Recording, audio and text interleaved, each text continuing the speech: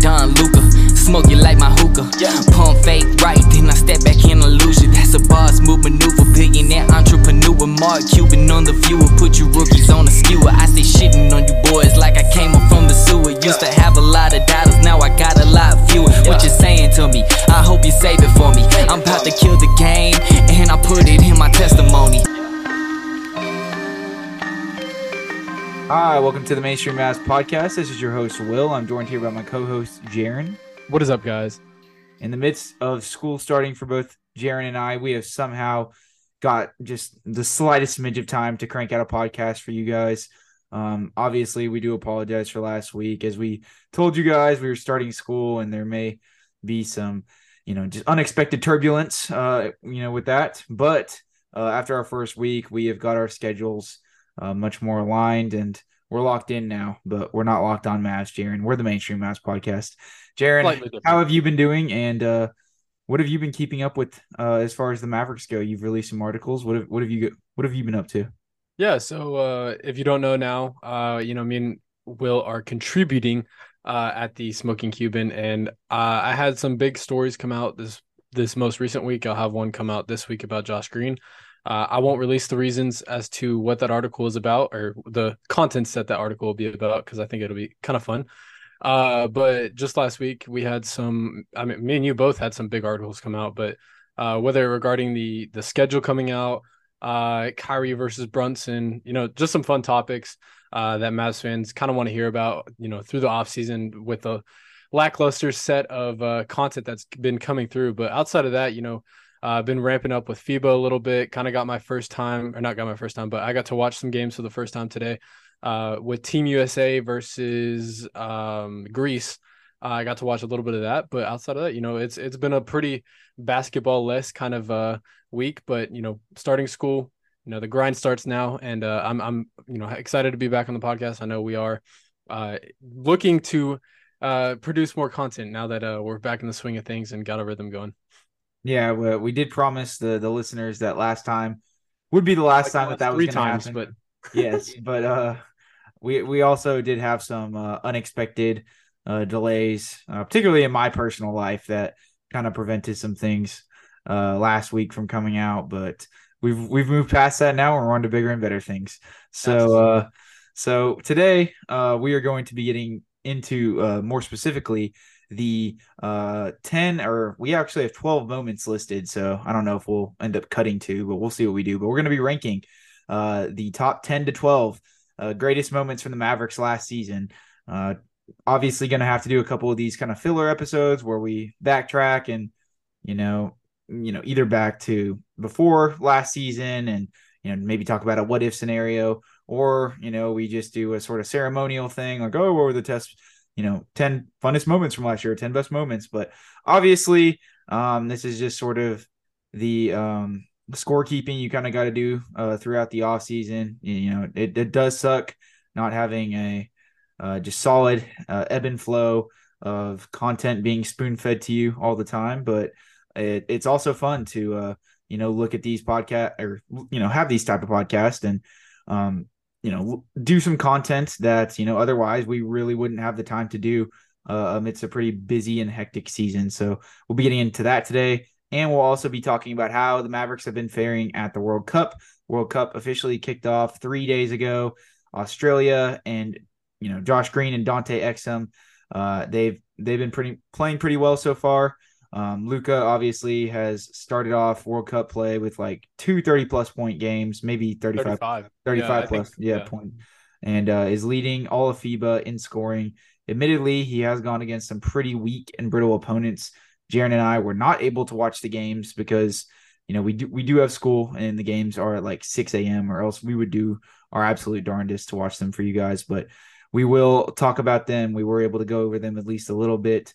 And we are excited to continue Slovenia and Australia's World Cup run, and as well as Dwight Powell in Canada. But he makes more of a token appearance on this podcast. So needless to say, Luka obviously is not in the most heavy matchup difficulty group stage within the World Cup, comparable to some of these other teams. But once they get past group play, if Slovenia does come out of that Group B category, things could get very interesting. And, despite Slovenia's strength of their roster definitely being a little bit hindered, obviously, by, Vlatko Konchar going down with that injury in that preparation game towards ACL, prayers to him, of course.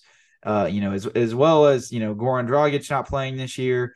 Slovenia is not the powerhouse that, or I don't even know if I should call it a powerhouse, but they're not the basketball squad that they were just over a year ago.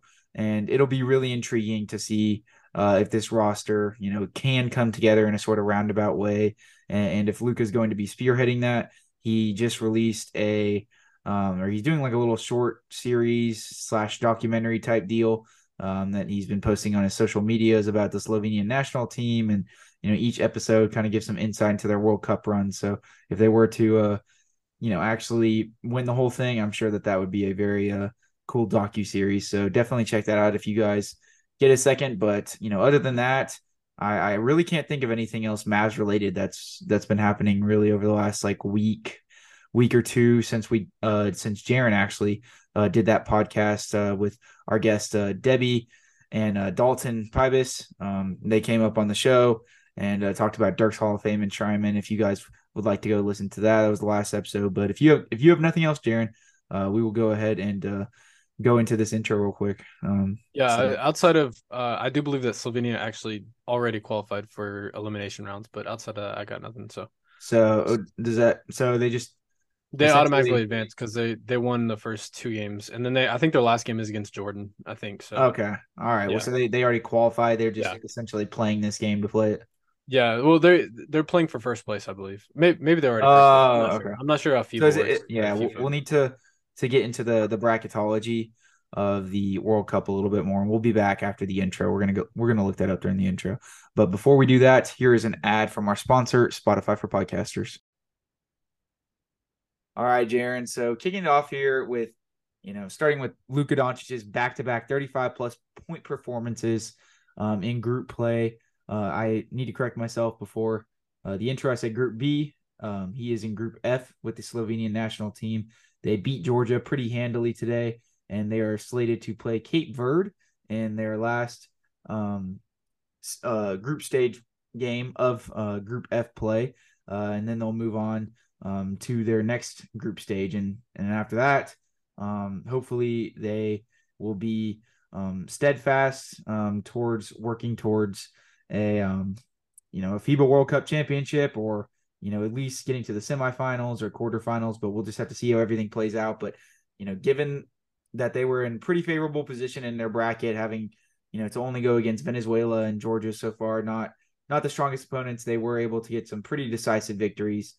Jaron, we obviously haven't had time to dissect and really watch these games like we told the listeners, but how continually impressed are you by Luka's shape this offseason and how he's playing for Slovenia amidst them being pretty shorthanded here, especially with his last two games essentially leading the tournament in scoring? Yeah, absolutely. I know there was a crazy stat that came out. I think Grant Afsef was the one that reported on it, but Luka Doncic scored every single point in that first quarter for Slovenia outside of 4 points, which he had assisted on. And I mean, that to me is just mind bewildering. It only speaks to, what kind of work Luka Doncic has been doing this offseason. But I'm going to confidently say this. This might be a hot take. Someone else might say, oh, Kevin Durant, some other player who's some nifty scorer like that can do more than what Luka is doing. But I confidently will say this, that Luka Doncic at the FIBA level is the only guy that can average 35 plus points. It's absolutely insane to see because, I do think that it is a very hard level to score on due to the smaller court and just really the defensive, kind of the levels that not levels, but kind of the rules that play against the offense in favor of the defense at the FIBA level. So just to see him kind of dictate really everything in that matter and go out there and ball out and do everything that Luka Doncic does, throw some crazy passes, throw some crazy lobs, and, of course, knock down a million threes. It's always fun to watch. And I got a chance to watch some of the highlights, which I was very thankful for because I know that FIBA has been throwing out like 3-minute highlights and I got a chance to watch those. But yeah, I mean, dominant fashion against Georgia. At one point in time, it was a close game, probably until about the third quarter. And Slovenia just pulled away. And same goes, I think, who's their first game against? I forget who their I don't honestly remember who their first game against was. Venezuela. Venezuela, that's right. Venezuela was shooting the lights out. I do know that, and they still just pulled away, won by 15, of course. But yeah, I mean, just the game that Luka Doncic is playing right now is on another planet compared to everybody else. Leading FIBA in scoring, I think only behind Carlick Jones, who's only played one game, and then Shea Gilgeous, who's played 2 games. So those guys are pretty much on the only level-headed playing field as Luka. But outside of that, I mean, it's been a complete fest of scoring for Slovenia. And winning, of course, 2 of their 2 games, and they'll play Cape Verde, I think, in 2 days. And then, of course, as you mentioned before, they'll play the winner of Group F or Group E, I think it was, which is, as it stands right now, it's Germany and Australia. But Australia plays Japan, who are tied right now, and winner of that will get to advance. That happens tomorrow morning, so we'll see what happens there. I'm hoping it's Australia pulling for Josh Green and, of course, Dante Exum, but. Yeah, I mean, just a crazy coincidence, or not coincidence, but crazy games played in favor of Slovenia. It's been, through the 3-minute highlights that I've seen, because, it's hard to get access to these games, especially whenever they're so early. But through the highlights that I have seen, it's been really fun and, really just eye-opening to see what kind of work he's been putting in. No, most definitely. And admittedly, he obviously hasn't faced, probably the caliber of strength of opponent that some of the other NBA stars in the tournament have had to go up against, just in 2 group stage games here. But I mean, as the tournament continues to churn along, if Luka is able to reciprocate that sort of production that he was last year, as well as what we're seeing early on in group play into the latter half of the tournament, then I mean that's going to be really special for Slovenia, and it's definitely going to shine a pretty bright light upon his conditioning and his work ethic this summer. And that's needed from a national media perspective, as much as he gets flack from people probably fairly unfairly. But every once in a while you got to throw in the fairly unfairly juxtaposition. But nonetheless, though, it'll definitely be really interesting to see how Slovenia ends up faring throughout the next couple weeks. The latest that they could play, for anybody who is worried that it might interfere with Mavs training camp, is September 10th. That would be the championship of the World Cup if they were to make it that far. So luckily, I believe training camp's not even starting until early October this year, because there has not been a formal announcement yet. So we are chilling on that front. But every summer that we get to see Luka play at the international level and not get hurt is a blessing in itself. While he is still young, I do think, just for his increased development, whatever he can marginally improve on, despite how good he is, it's great for him to be over there. It's great for him to be in the, idealistic shape that he's in right now.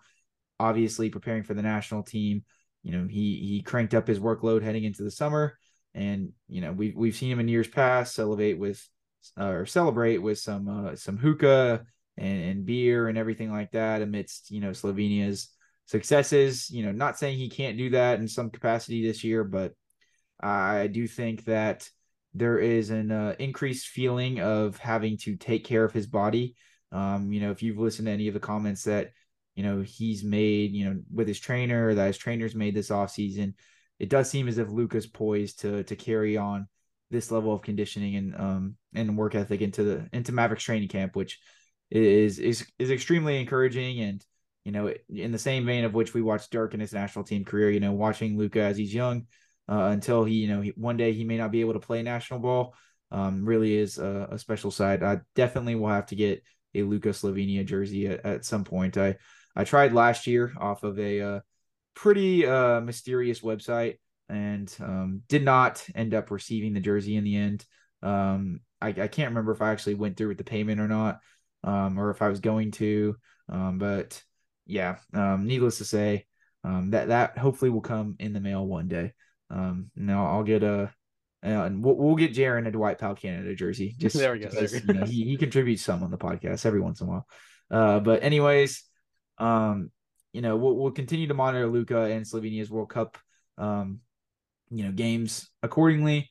But we also need to talk a little bit about some of the other Mavs that are at the World Cup.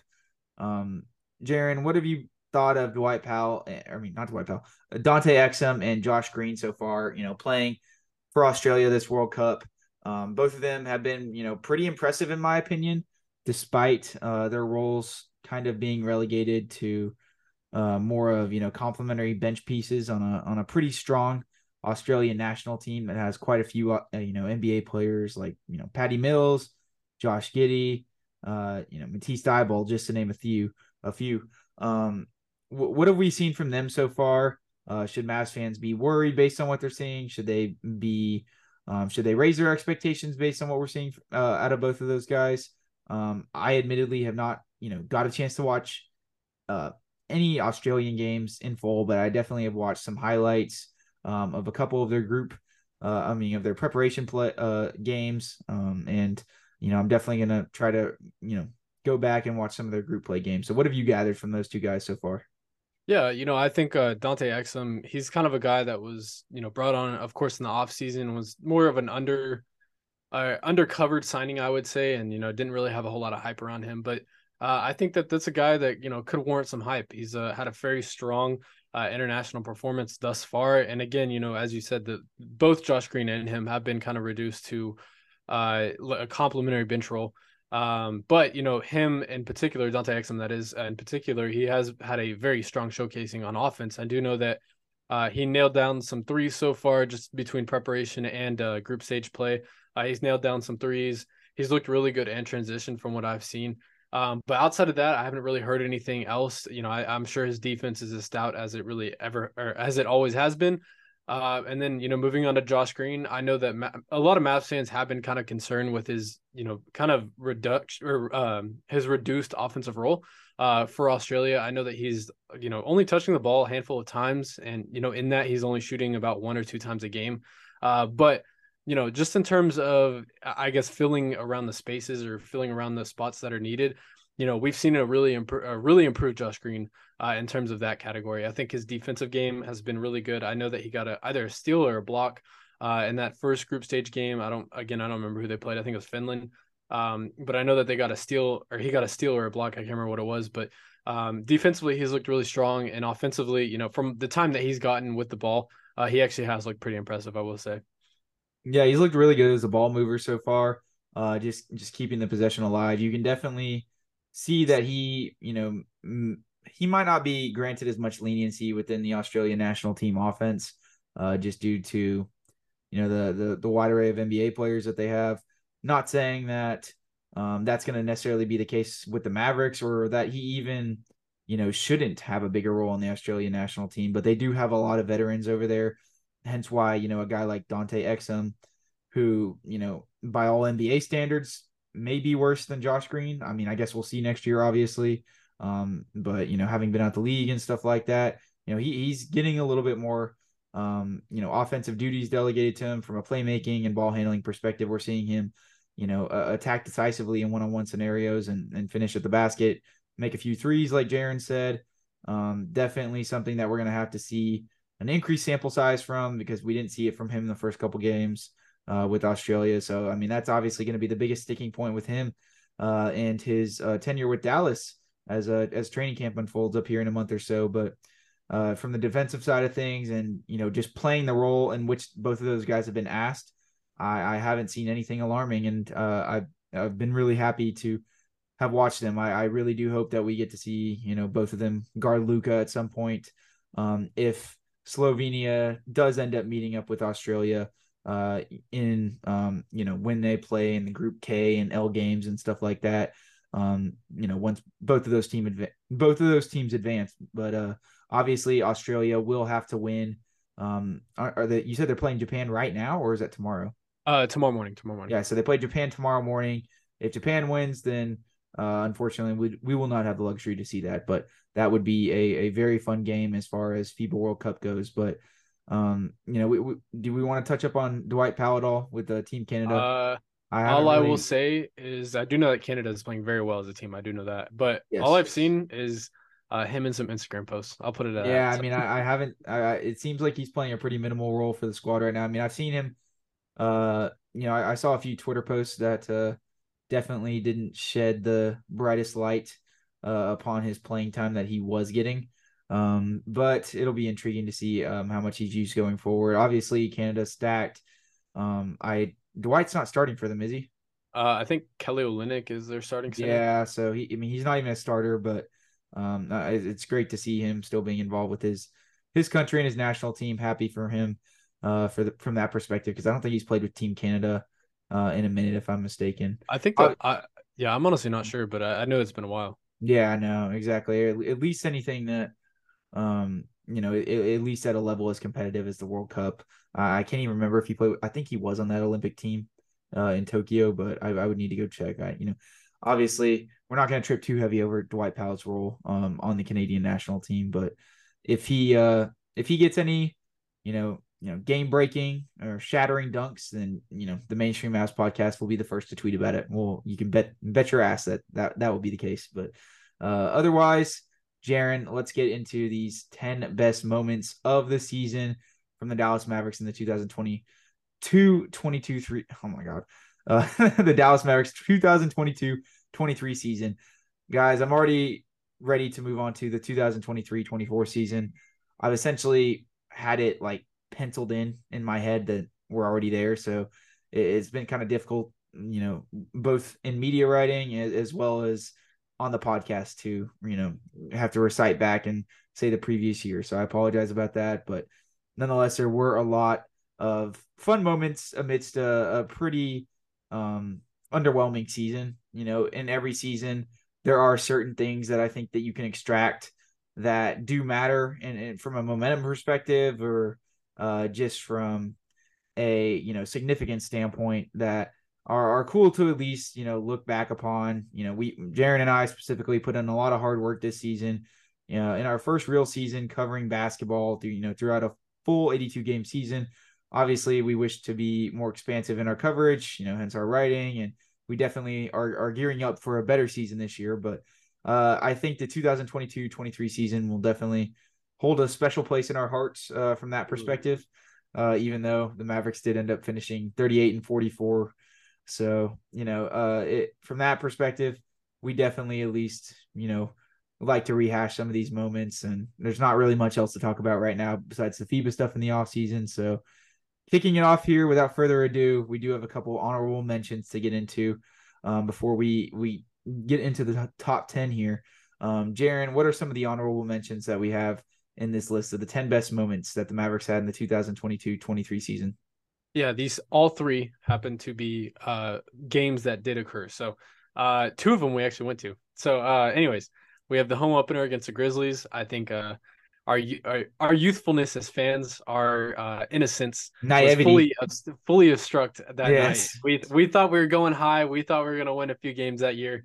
We were beating the shit out of the Grizzlies, who of course were touted as a good team at that time, and still, I mean, they finished as a 2 seed. So, but I mean, in better words, we beat the shit out of them. So like that's really all you can say. I will add context. This was the Mavericks home opener of the regular season. Yes, the Mavericks ended up winning by over 40. If I do recall, the Grizzlies were on a second back-to-back. Yes. And I if I can't remember right, they may have had a couple players out, but I know Jaw was playing. They did Triple J. I know Triple J wasn't, and I think Steven Adams played. Yeah, Steven Adams played, but Triple J was out.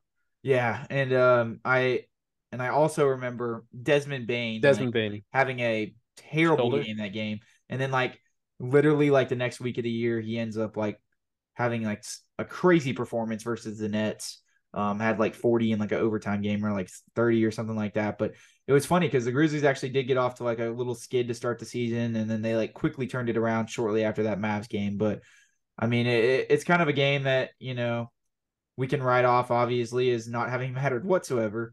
And with the Mavericks, winning by that much, it at least did hold some significance at the time, because we were riding fairly high in the moment. I think Jaron and I both still had our reservations over the game. It was a really weird game because it was the first game of the year, so you're not really knowing what to expect. We're just excited to see basketball, and for lack of a better term, it wasn't even necessarily the Mavs defense, I feel like, that really threw things off, but the Grizzlies just missed a shit ton of open shots all game. They couldn't hit the broadside of the barn.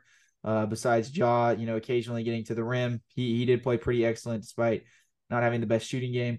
It was a really weird game, but it was fun at the time. So hence why it isn't higher up on the list, Jaron. What are the other two we got here?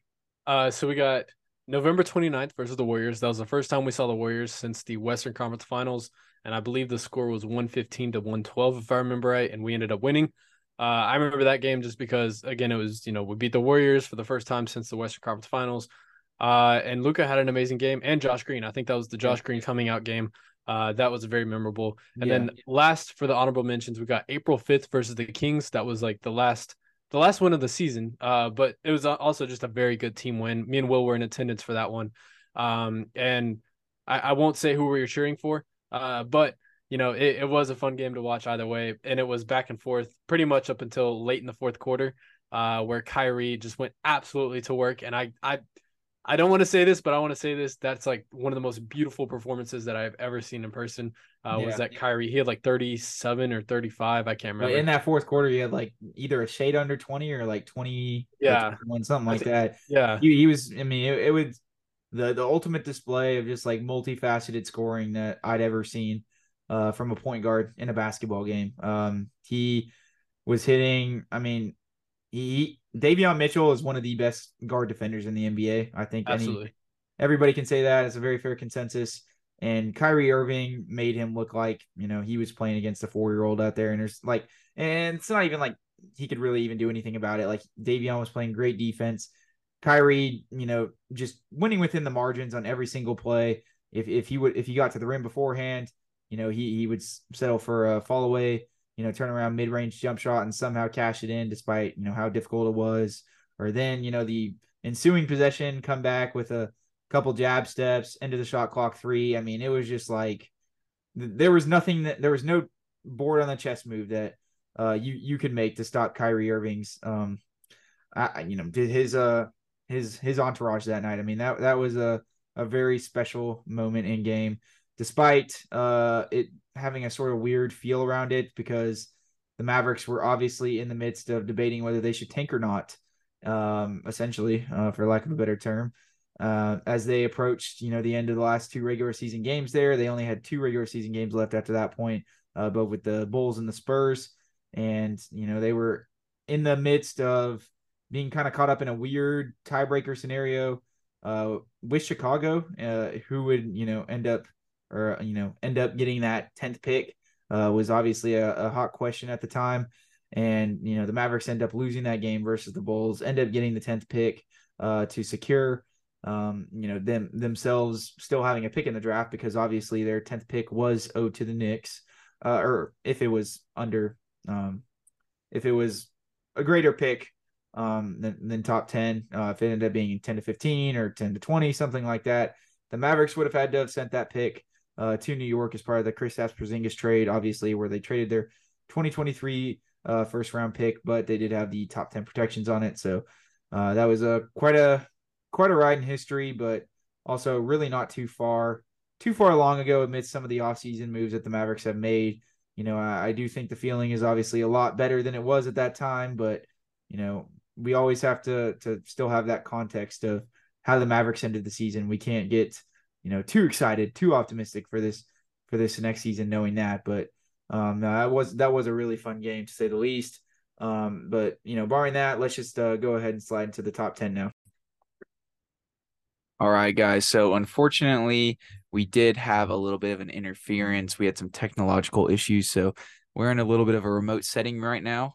We are at the University of North Texas in a undisclosed location, somewhere hiding. But Jaron and I still are here to finish out the podcast and, rank these 10 best moments from the Mavericks in the 2022-23 season before we were rudely interrupted by Jaron's computer going completely haywire. Yeah, no explanation here other than the part that, I'm going to blame this one on Microsoft, and we'll leave it at that. So yeah, most definitely. But let's go ahead and get into this list, Jaron. So at 10th, we obviously just listed those honorable mentions, some great moments there. But at 10, and we're gonna go in ascending order from 10 up. We have the March 5th game versus the Suns. This is a matinee day game on ABC. Yes. high stakes affair. Is when the Mavericks were still jousting for playoff position. They weren't. Their hopes of getting to the playoffs were not completely dwindled at this point in time. KD had just been traded to the Suns at the trade deadline, and it made for a very exciting back and forth affair all game. Luka and Kyrie were going after it, and KD ends up, sealing the game with some free throws, but him and Kyrie were chirping a little bit, Luka and Booker. Needless to say, as you quoted here in the notes, it reignited the rivalry. And obviously the Mavericks lost that game, hence why we have it, all the way down at the 10th spot. But I think that it did set forth a sort of agenda going forward between these two teams that, because the Suns had got the better of the Mavericks early in the season with that Damian Lee game winner, and I think the Mavericks won at home.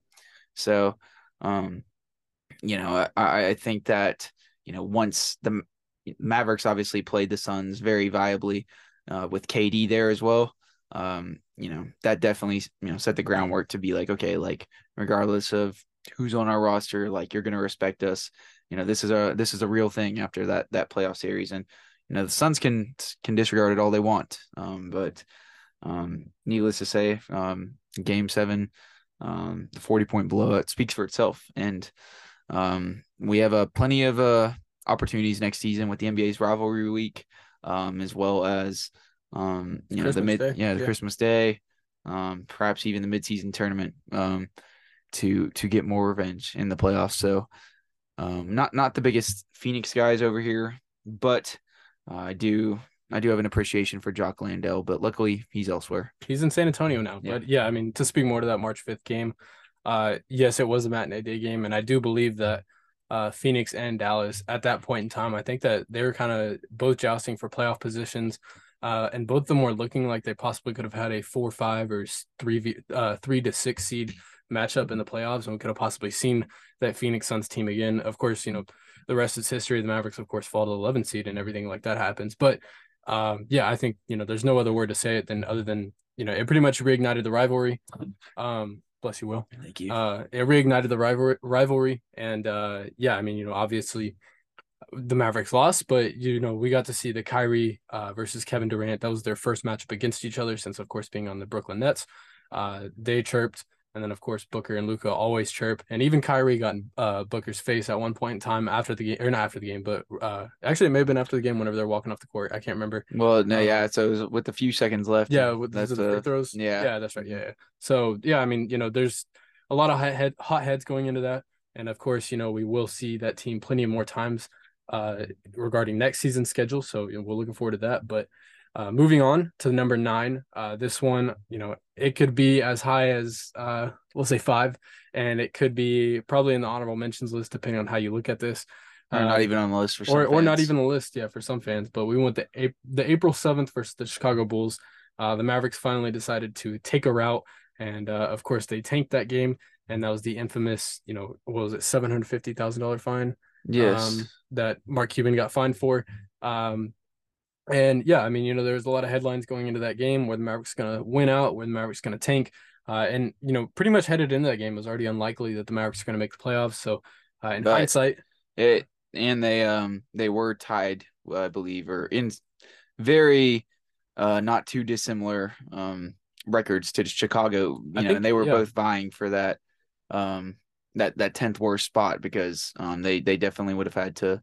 I don't think the Mavericks held the tiebreaker between the two teams in terms of who would have ended up drawing 10th, or they would have had to, if they did tie, and everything was completely, drawn out, then they would have had to have redrawn lottery balls just to select who would have the best odds going into before the lottery. So, it was a bit of a precarious position, and Jaron and I were actually watching the game at work. Funny enough. We ended up doing the post-game pod afterwards. We watched the recording, but we were frantically, sort of rooting for, the Bulls to win in that game, but not in the sense that, we didn't want to see success come Dallas's way. We just, knew that would be the biggest route to that would pay the most dividends in the offseason. And that's what we see. They ended up getting the 10th pick, and had they not done that, they would have had a lot less flexibility, and I think that there would be a different sort of impetus heading into this season than there is now after accruing Derek Lively and, Olivier Maxence Prosper and Rashawn Holmes on draft night. I mean, that's like, the bulk of the offseason right there. Yeah. Obviously, the marquee free agent signings and, Grant Williams, Derek Jones, Seth Curry. But I don't think that looks near as promising, especially from a post Kyrie perspective, as well as, when you're looking at this window of, Luka has 3 years remaining on his contract. I wouldn't say that uncertainty is looming in the air in regards to that, but, there is a little bit of skepticism when we're talking about his contract and what his future in Dallas is going to be, just because we don't have any, tangible, definitive proof that he's for sure going to want to stay. But he's obviously got a home here. He just got married. He's a very loyal individual, but we can't, mistake him for the stereotype of most, European superstars, that they're just going to be devoutly loyal and not change up. Because look at Giannis Antetokounmpo right now. He just came out with a quote, literally, that he, if things were to, not go in this direction that he wanted to, he would definitely consider leaving Milwaukee next offseason. He just signed a 5-year max extension. So in the modern NBA, where stars have the power to wheel and deal wherever they want, you can never be too sure that your franchise player is going to stay. You don't know what he could be feeling internally in regards to wanting to win and all that sort of stuff. There's a bunch of narrative and agenda pushing in today's NBA that has only grown since the 90s and the 80s, when we saw rivalries and all that sort of stuff develop. So, you never know how players are interpreting their standing in the media. And, if they feel like they need to, that one ring that they won for that city wasn't enough at the end of the day, which obviously there's a desire to win there. But, if they feel like the desire to win overrides having to do it, at a homegrown level, then you never know, despite how loyal Luka is. So that'll definitely, be interesting to see going forward. But nonetheless, the April 7th game versus the Bulls is a sort of microcosm of that, because if the Mavericks don't end up winning that, I do think that bridge to the potential, I wouldn't say post Luka era, but when Luka's entering his prime, if he's staying or if he does leave, it would be a lot less. There would be a lot less work constructed on that bridge, Jaron. Yeah. If the Mavericks were not to gain Olivier Maxence Prosper and Derek Lively that night. So, I can understand certain fans' perspective of wanting to win at all costs and not necessarily believing in the Mavericks tanking from a morals perspective. It kind of just depends on your interpretation of the NBA and what have you, but I don't fault anybody's viewpoints. And I obviously the Dallas Mavericks did the best thing at the end of the day, given their situation. Had their situation even been marginally different, I would have probably begged to differ that they should have won the game. But they literally almost statistically had no chance of making the playoffs. So yeah, because of the dividends it ended up paying, it comes in at the number 9 spot here. But obviously not without controversy. Number 8 though, the Christmas Day game versus the Lakers. Jaron. Yes. Yeah. I mean, that one almost historic in a way, because I believe that was the first Christmas Day game since the 2012 season opener against the Miami Heat. And of course the Mavericks ended up beating the crap out of the Lakers. It was a close game from what I remember in that first half. The Mavericks just couldn't really make any shots. And I don't know what kind of halftime speech Jason Kidd gave to the Mavericks, but it was pretty much a halftime switch. In that third quarter, I believe the Mavericks almost scored 50 points as a team. Tim Hardaway Jr. was going off. Luka Doncic was going off. I even think Maxey was Maxey hurt at that point? I can. Yes, he was. He was. So, but yeah, there was a number of guys that were kind of going off. I think even Reggie started to nail a few shots, and that was giving us some hope. But yeah, that Christmas Day game definitely sticks out, obviously, because it's Christmas Day. It's in Dallas. It's against the Lakers on prime time. And the Mavericks pretty much took care of business. I think it was Anthony Davis-less Lakers, but still LeBron was playing for that team. And the Lakers were in a huge question mark, obviously, at that point in time. But the Mavericks really did take care of business. And honestly, that was kind of a feel-good win. And if I remember right, that kind of led way for a pretty big win streak, which we'll get into a little bit later. But that led way for a pretty big win streak that happened, I believe, in the month of March or a little bit later in December. I can't remember honestly, but Yeah, I know it was within that or win month of streak. January. That's what I'm Yeah. gonna say. But But it's kind of funny looking back at a lot of these moments, reading into the tea leaves of, some of the podcasts that we were doing back then. I do remember a strong sense of, appreciation, obviously, that the Mavericks were winning. But even amidst the 7-game win streak, there was never a feeling of security in terms of how good that team was. And you could see it, based on the product that the Mavericks were putting out in the court. I mean, they were beating people, but a lot of it was due, admittedly, just strictly to hot shooting. and Luka Doncic. And Luka Doncic, yeah.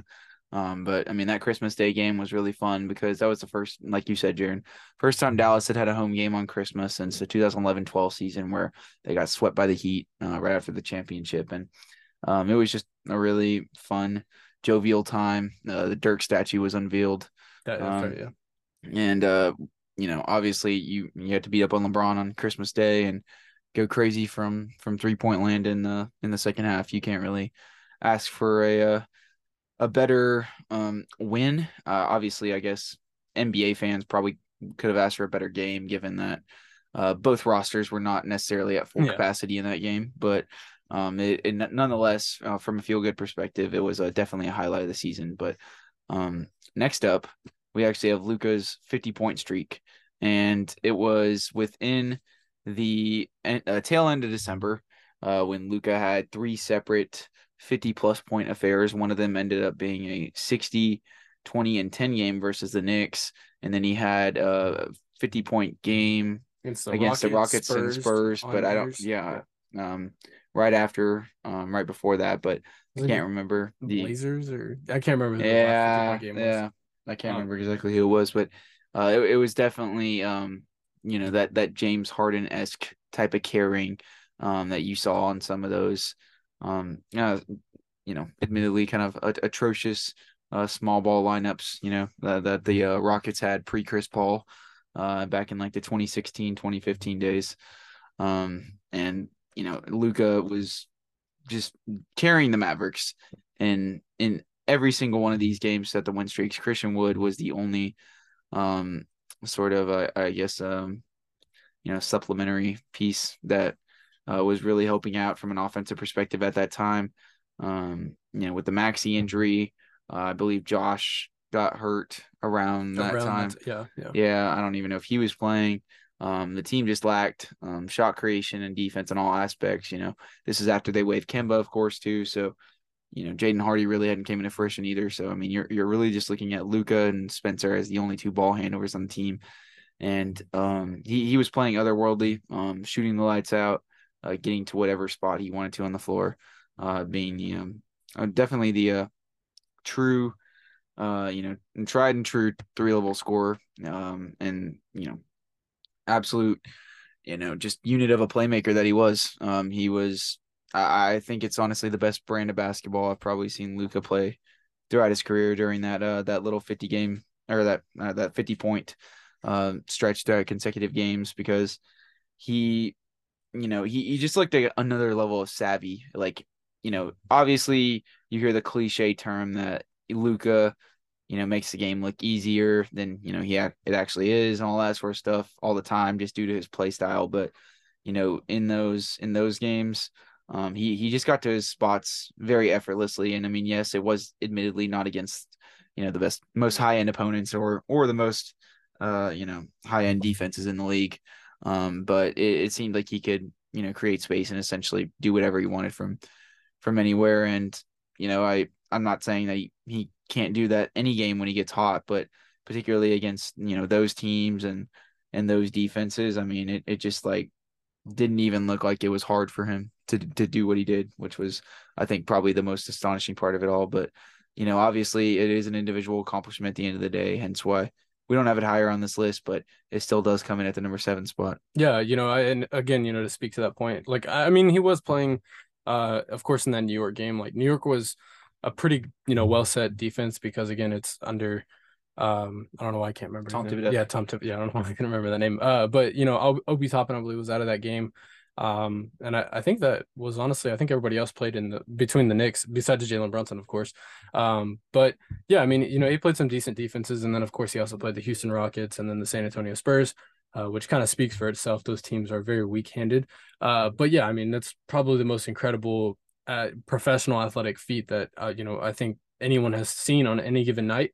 The fact that he could do that night in and night out for, what was it, like 2 weeks, was pretty incredible in itself. And, of course, Pop's coming out and saying right before the game that, what's your goal for Luka? And he pretty much said to hold him less than 50 points. And, they didn't do that because Luka had 50 on that night. Yeah.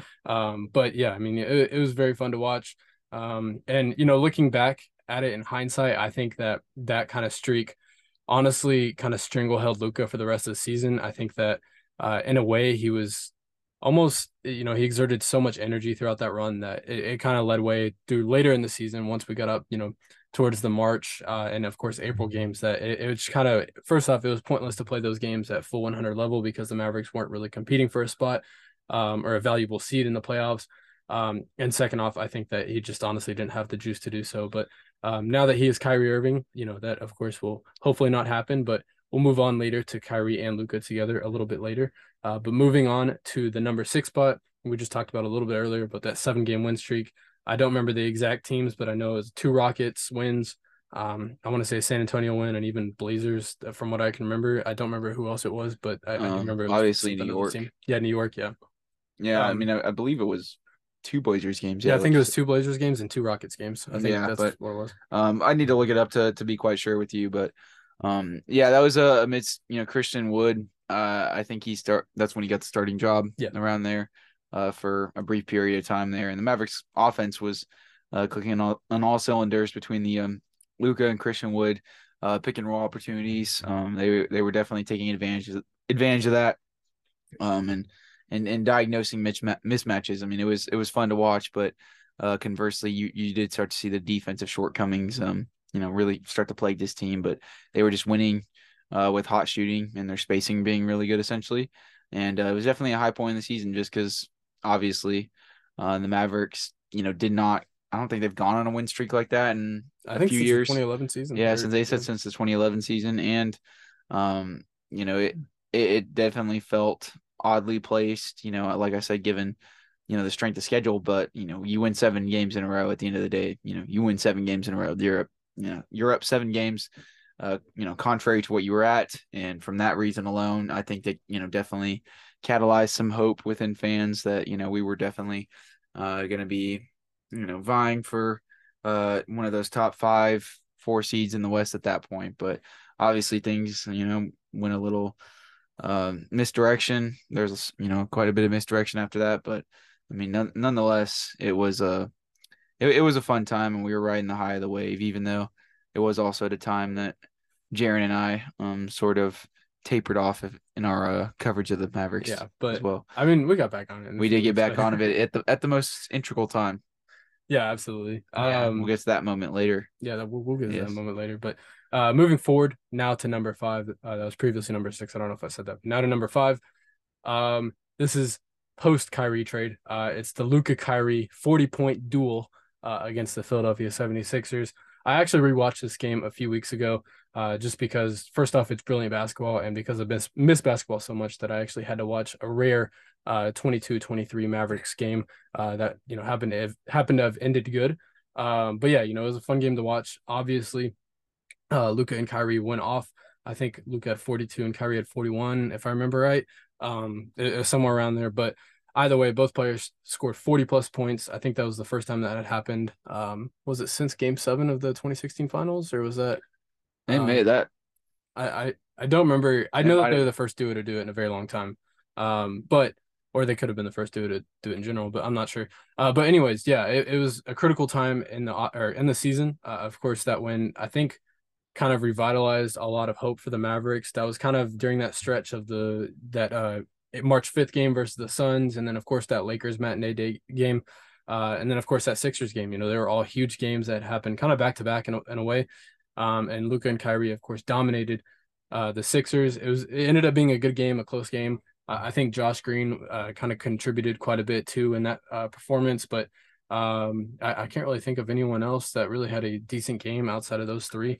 But either way, it was a fun game to watch. And I think, in regards to Luka and Kyrie, that was kind of oh shit, like this is what these guys could be on a night out basis. Of course, maybe not averaging 40, but the fact that these guys can average 30 to 25 a game on a night in and night out basis could be, pretty much crazy for any defense in the NBA. And that's kind of what we saw a little sneak peek of against the Philadelphia 76ers.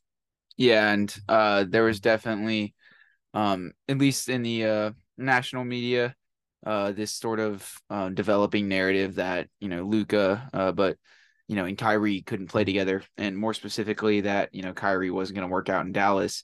The naysayers were already calling it out, like literally 2 weeks out from the trade. I think that game, obviously the Mavericks went on to have a losing record with both of them playing throughout the latter half of the season, and they're that narrative is still maintaining some decent strength over at ESPN, but they do have plenty of other talking points, and James Harden, Damian Lillard, interrupted offseason at this point. So it was very nice to sort of silence the doubters, at least for the time being, in that sense, because I think it at least did shine a little bit of a national spotlight on the fact that at least talking heads and people with any sense understood that Kyrie and Luka's fit together, and their inclusion as the two spearheads of the Mavericks organization is not the reason for last year's collapse at the end of the season. So that's why I appreciate that game so much, and it definitely is a game I'd would want to go back and watch the highlights of heading into next season to build the hype up. So honestly, might do that after this, because I'm getting hyped. But that was a fun game. So it deservingly gets the number 5 spot. But number 4, we have elected to put Jaden Hardy on draft night. His selection with Nico Harrison, trading, I believe, 2 future second-round picks, maybe like cash considerations, I can't even remember, to the Sacramento Kings for the number 37th pick in the draft, in the 2022 draft. We're technically including anything that happened in the season, even if it's just transactionally, from literally the genesis of the season at the draft all the way to the end. And obviously, getting Jaden Hardy there was one of the only good moves all of last season, from a transactional perspective. And the Mavericks hit the nail on the head with that pick there. Obviously, Hardy is poised to hopefully be in the rotation next year, despite Tim McMahon and Brian Damaris having not needless to say, they're having a little bit of doubts about Hardy's spot in the rotation next year, but we'll see how that develops going forward. And I'm sure Tim Hardaway Jr. Possibly getting traded at one point or another could definitely skew how that ends up going as well. But I mean, at the end of the day, the Mavericks end up gathering a young player that they have clearly extracted positive value from, after I think the sort of vibe with him going into that draft was that the playmaking and the inefficiency from outside was something that was going to be holding him back from reaching his potential as soon as he could. And definitely a lot of areas to improve for Jaden going forward after having watched and observed his rookie season. But I think we can confidently say that there is enough there offensively, and he shot the ball well enough to where he definitely is an intriguing young player. So given that was one of the only moves that was that we can shed a positive light upon that the Mavericks made last year, it comes in at the number 4 spot here. Yeah, absolutely. And Jaden Hardy, just in general as a player, was one of the very few positives of that 22-23 season. I think his emergence in the roster and his emergence on offense, particularly in that second half of the season, and as that season was kind of coming to a close, his emergence was really huge for the Mavericks. I think looking towards the future, he was really one of the first guys outside of Josh Green, maybe one of the first guys that the Mavericks had drafted, and we're looking forward to, offensive production or just production in general in the roster from those young guys. So to see him emerge and become, or I guess have a relatively successful rookie campaign, I think you only have to look back at that draft night trade and pretty much, assume that that's one of the better moves of the offseason. And it's one of the rare moves that the Mavericks had made that was positive outside of, really Kyrie and Jane Hardy. I really can't think of another positive move in hindsight. So I think, overall, it's definitely landing a top 5 spot. You can debate it. It wasn't that, it really didn't catch that many eyes whenever the move was made, from what I remember. But I think looking back at it, it should have been way more in the, national spotlight, of course, in the Dallas media spotlight. But Jane Hardy had a great rookie campaign. We'll see what he can do now. Of course, he has his doubters and he has our believers at the Mainstream Mavs Network. But we'll see going forward. But moving on to number 3, we have the infamous Maxi Kleber buzzer beater against I don't remember whenever it was, but against the Los Angeles Lakers, and that was a huge game from what I remember. If you want to go ahead. Yes, this was in March, and it was right before I think the Mavericks had started running down the track of calling it quits, and it was like maybe just a week or two before those 2 Hornets losses, and a series of unfortunate events and playing down to their opponents that Dallas suffered late in the season. But there was still a push to make the playoffs despite a growing sort of consensus within the fan base to tank or not tank. It was definitely a hot topic of debate among fans at the time. But the Mavericks were still statistically not mathematically eliminated from the playoffs or anything like that, and there were still definitely I think by everybody involved a sense of wanting to prove that Luka and Kyrie could work together and this team could at least make the playoffs after having a Western Conference Finals appearance. And I think that they were getting very desperate at this stage. They had just suffered a very tough loss to the Grizzlies the night before, and I can't remember exactly what happened, but I do remember Maxi Kleber making a pretty boneheaded play, whether it was like an inbounds pass, he just threw it out of bounds. He threw the inbound pass out of bounds. Yeah, that's what it was. Okay, yeah. And and Mavericks players obviously held him accountable, but in a respectful manner. And I do remember the Dallas media being obviously very critical of that, and how he essentially sold that game the night before, as crucial as the playoff race was at the moment. And it was a sort of a roundabout, just bearing all the fruits of your labor sort of way for him to, then reverse that psychology of having, just screwed up in one of the more crucial moments, in a late game situation of that season, that night before, to then come back off that Kyrie, pass where Kyrie gets trapped, gets it to Maxi on the weak side wing, and he just chucks it up wide open, gets the ball off just with a few tenths of a second left, and just cashes it after I believe we were down by 2, right? Yeah. So I mean it was to win it after we were down 2. I mean it was definitely one of the coolest buzzer beaters that I've got a chance to watch for sure. Just given the context of it, as well as how timely it was, and it all just happening so last second, and the game situation, we were down by 2. So it doesn't I don't think it trumps maybe some of the other two moments on this list, strictly because I think that they have more long-standing significance when we're looking at them holistically, and what the accomplishments were in the top 2 spots. But in terms of one single moment, in time, I guess if we're viewing it like that, I might honestly put the Maxi buzzer beater number 1. Really? Yeah. Not over Kyrie's, or not over Luka's performance? Well, no, I mean I'm talking you're talking about moment. One single moment in time. Yeah, I'm not talking about a game itself. Okay. Yeah, these sense. are all moments technically, but if we're we're really getting intricate with it, okay, that makes sense. I'd still probably select Luka's put back though. That one. Yeah. So, but yeah, I mean, to touch up on that Maxi buzzer beater, it was almost symbolic in a way, just because all the hardship that the Mavericks, or I guess rather all the failures that the Mavericks had in the previous weeks before that game, kind of just all mounted up into that Grizzlies game, the game before, and then of course Maxi redeemed himself and really redeemed the team for that matter. By making that buzzer beater, and you kind of saw everyone, coaches included, and I think even Mark Cuban, maybe if he was in attendance, I think he was actually, but you saw everybody pretty much run off the bench and storm Maxi Kleber, and it was a team huddle at midcourt on the Lakers logo, pretty much. And everyone was, very excited. And like I said, it was almost like a sigh of relief. And moving forward, at that point, we thought that the Mavericks were gonna make a run for the playoffs. Of course, that never happened.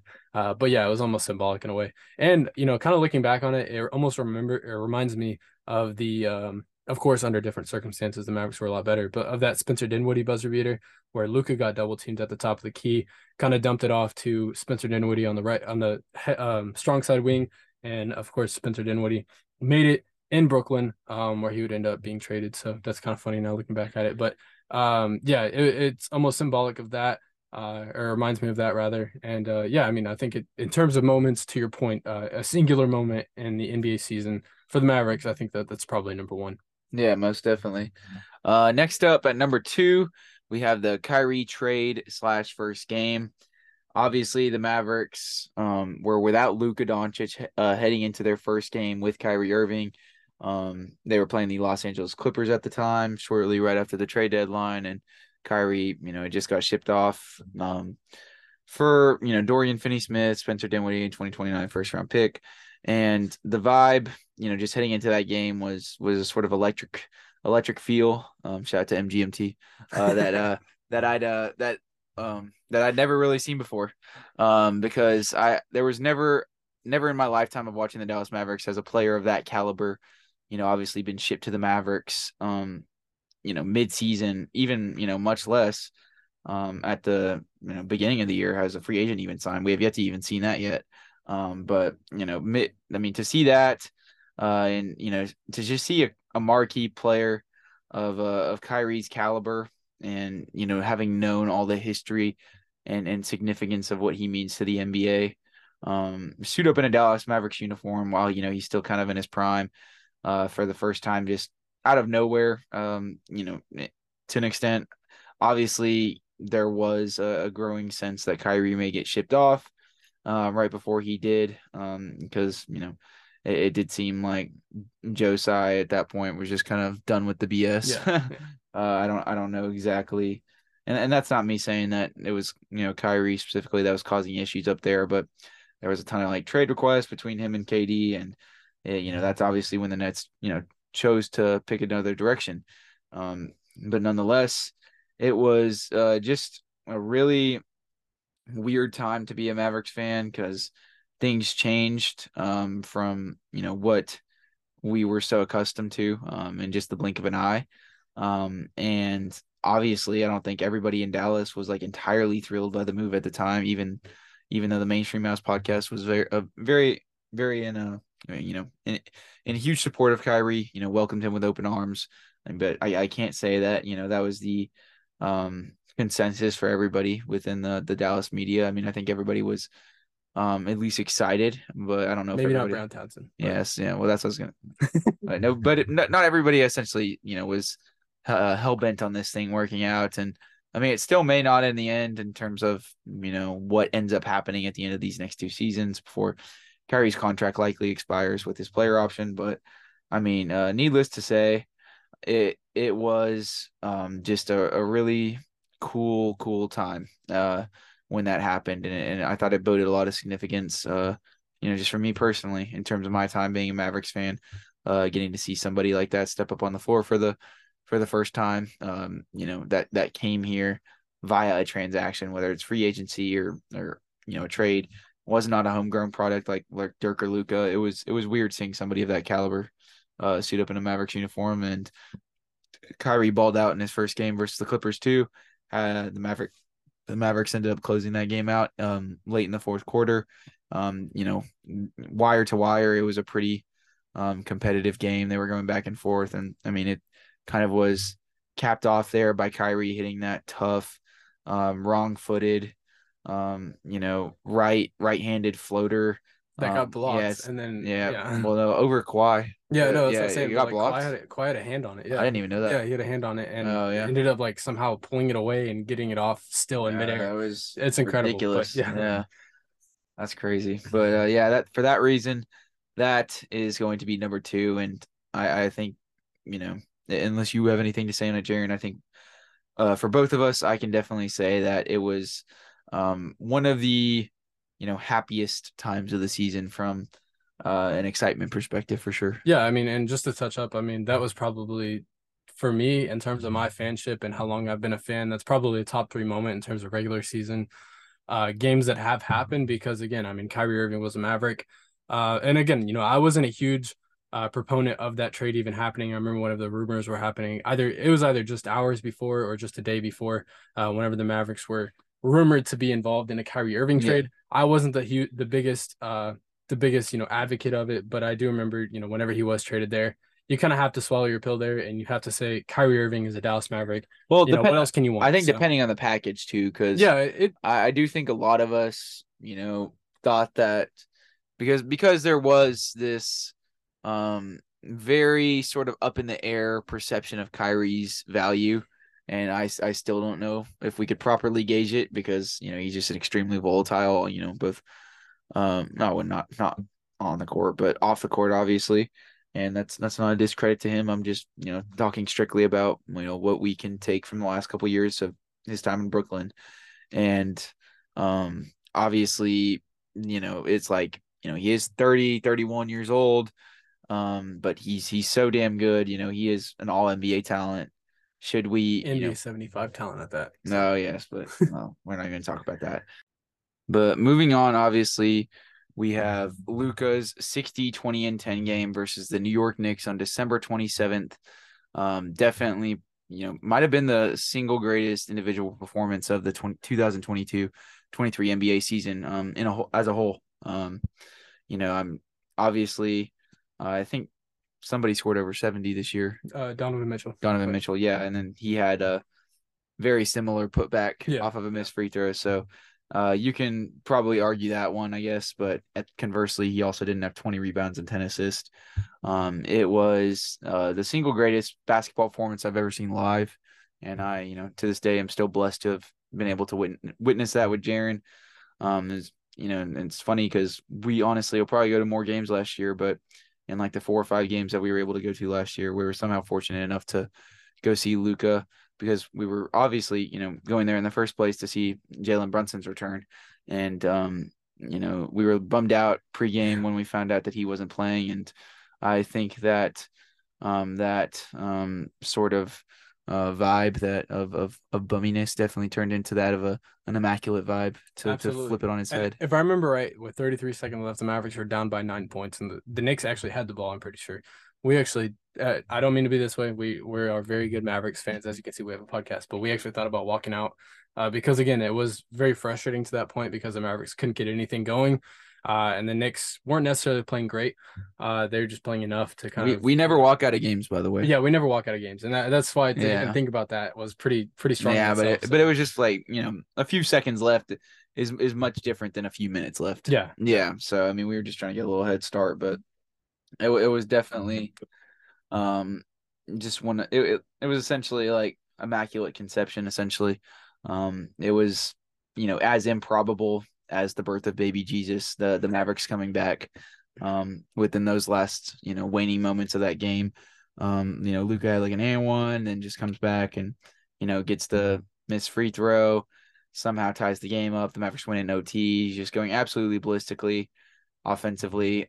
I would encourage you guys to go listen to our podcast from that game if you can somehow find it. It's deep in the trenches, but I thought Jaren and I did a pretty good job at the time of summarizing both the significance of Luka to this organization as well as just how good of an on-court product he was.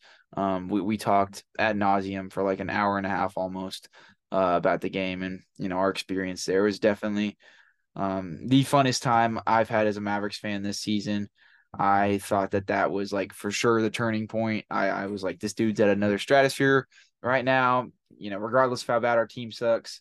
I was riding a high of Luka Doncic's performance, and I obviously ended up coming down off that a little bit.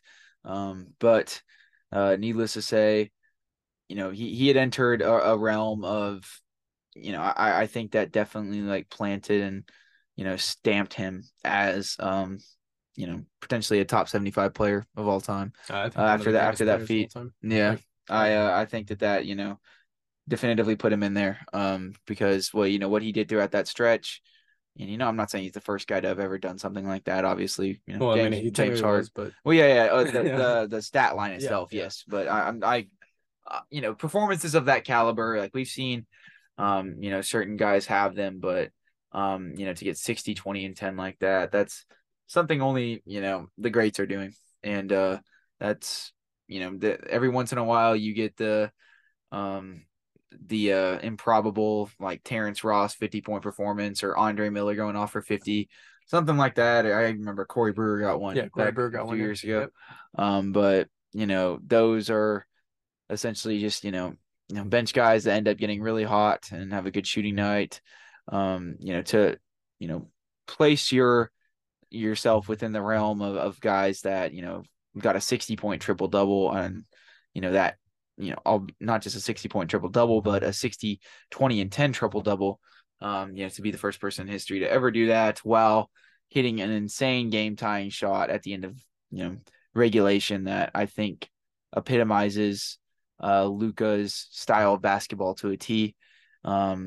Just based on the whole improbability aspect of it all and how he, sees angles and sees, different ways to drive, and, not only just shoot from different spots, but, be able to facilitate to guys, that the, average Joe watching on TV, can't even see, looking at a literal 5-on-5, diagram on a screen, where you have literally the whole landscape to be able to peruse over. And Luka's proved me wrong with some of the passes that he saw ahead of time.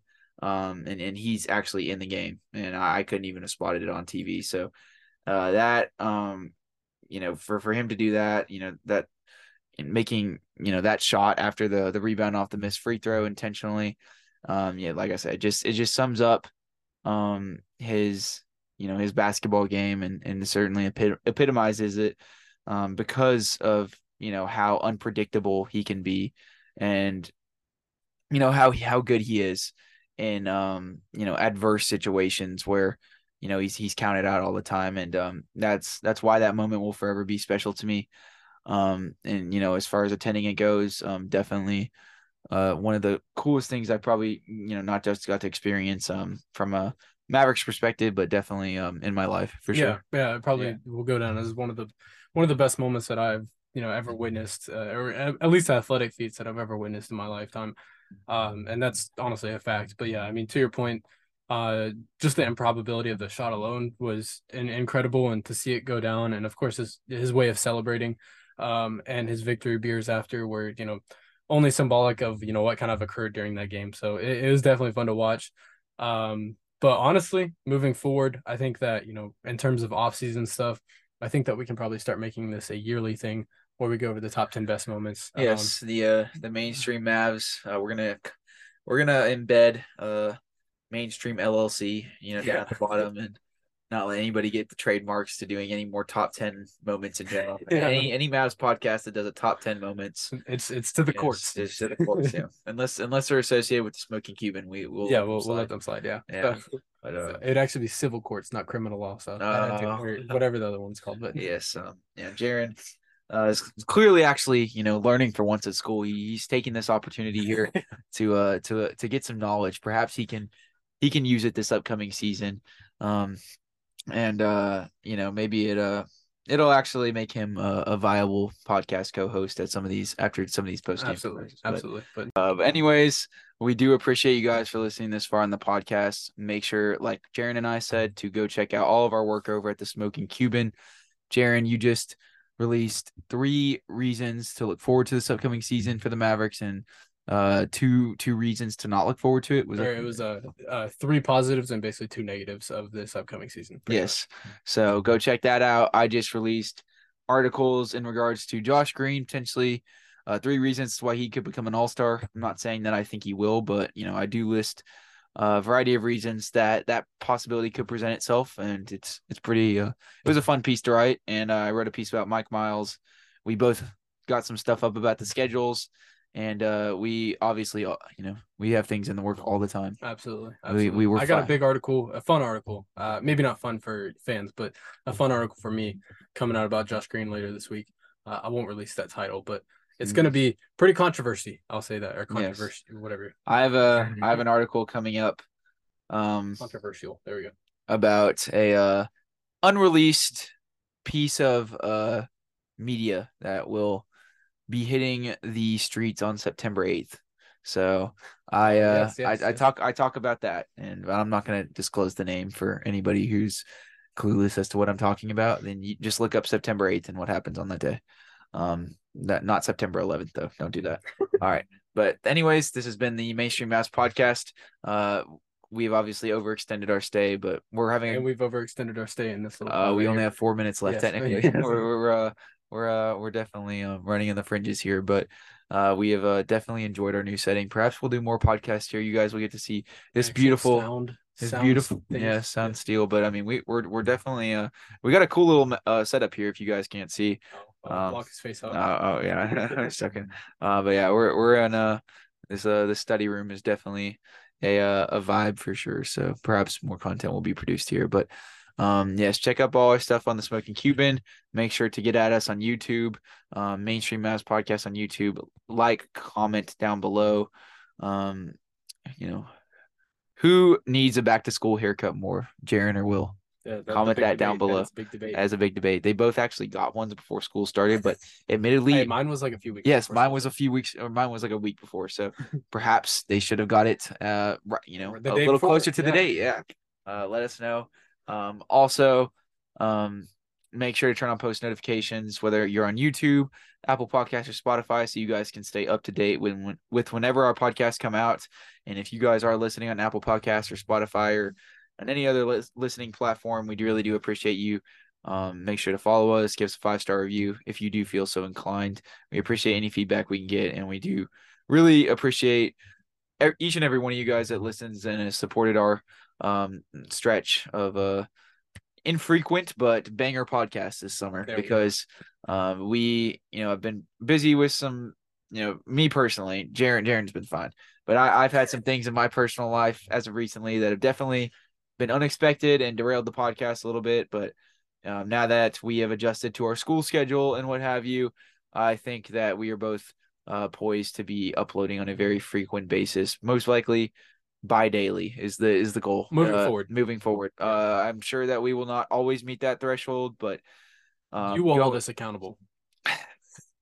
Yes, I will personally hold, the fans will hold us accountable, but we will be more persistent, most definitely. And if for some reason we do end up having to ever take off a day, which I hope will be on a very infrequent basis, maybe like once a month or whatever, then we will make sure to let you guys know on Twitter, and you'll get updates about that. So that'll be the policy from here on going forward.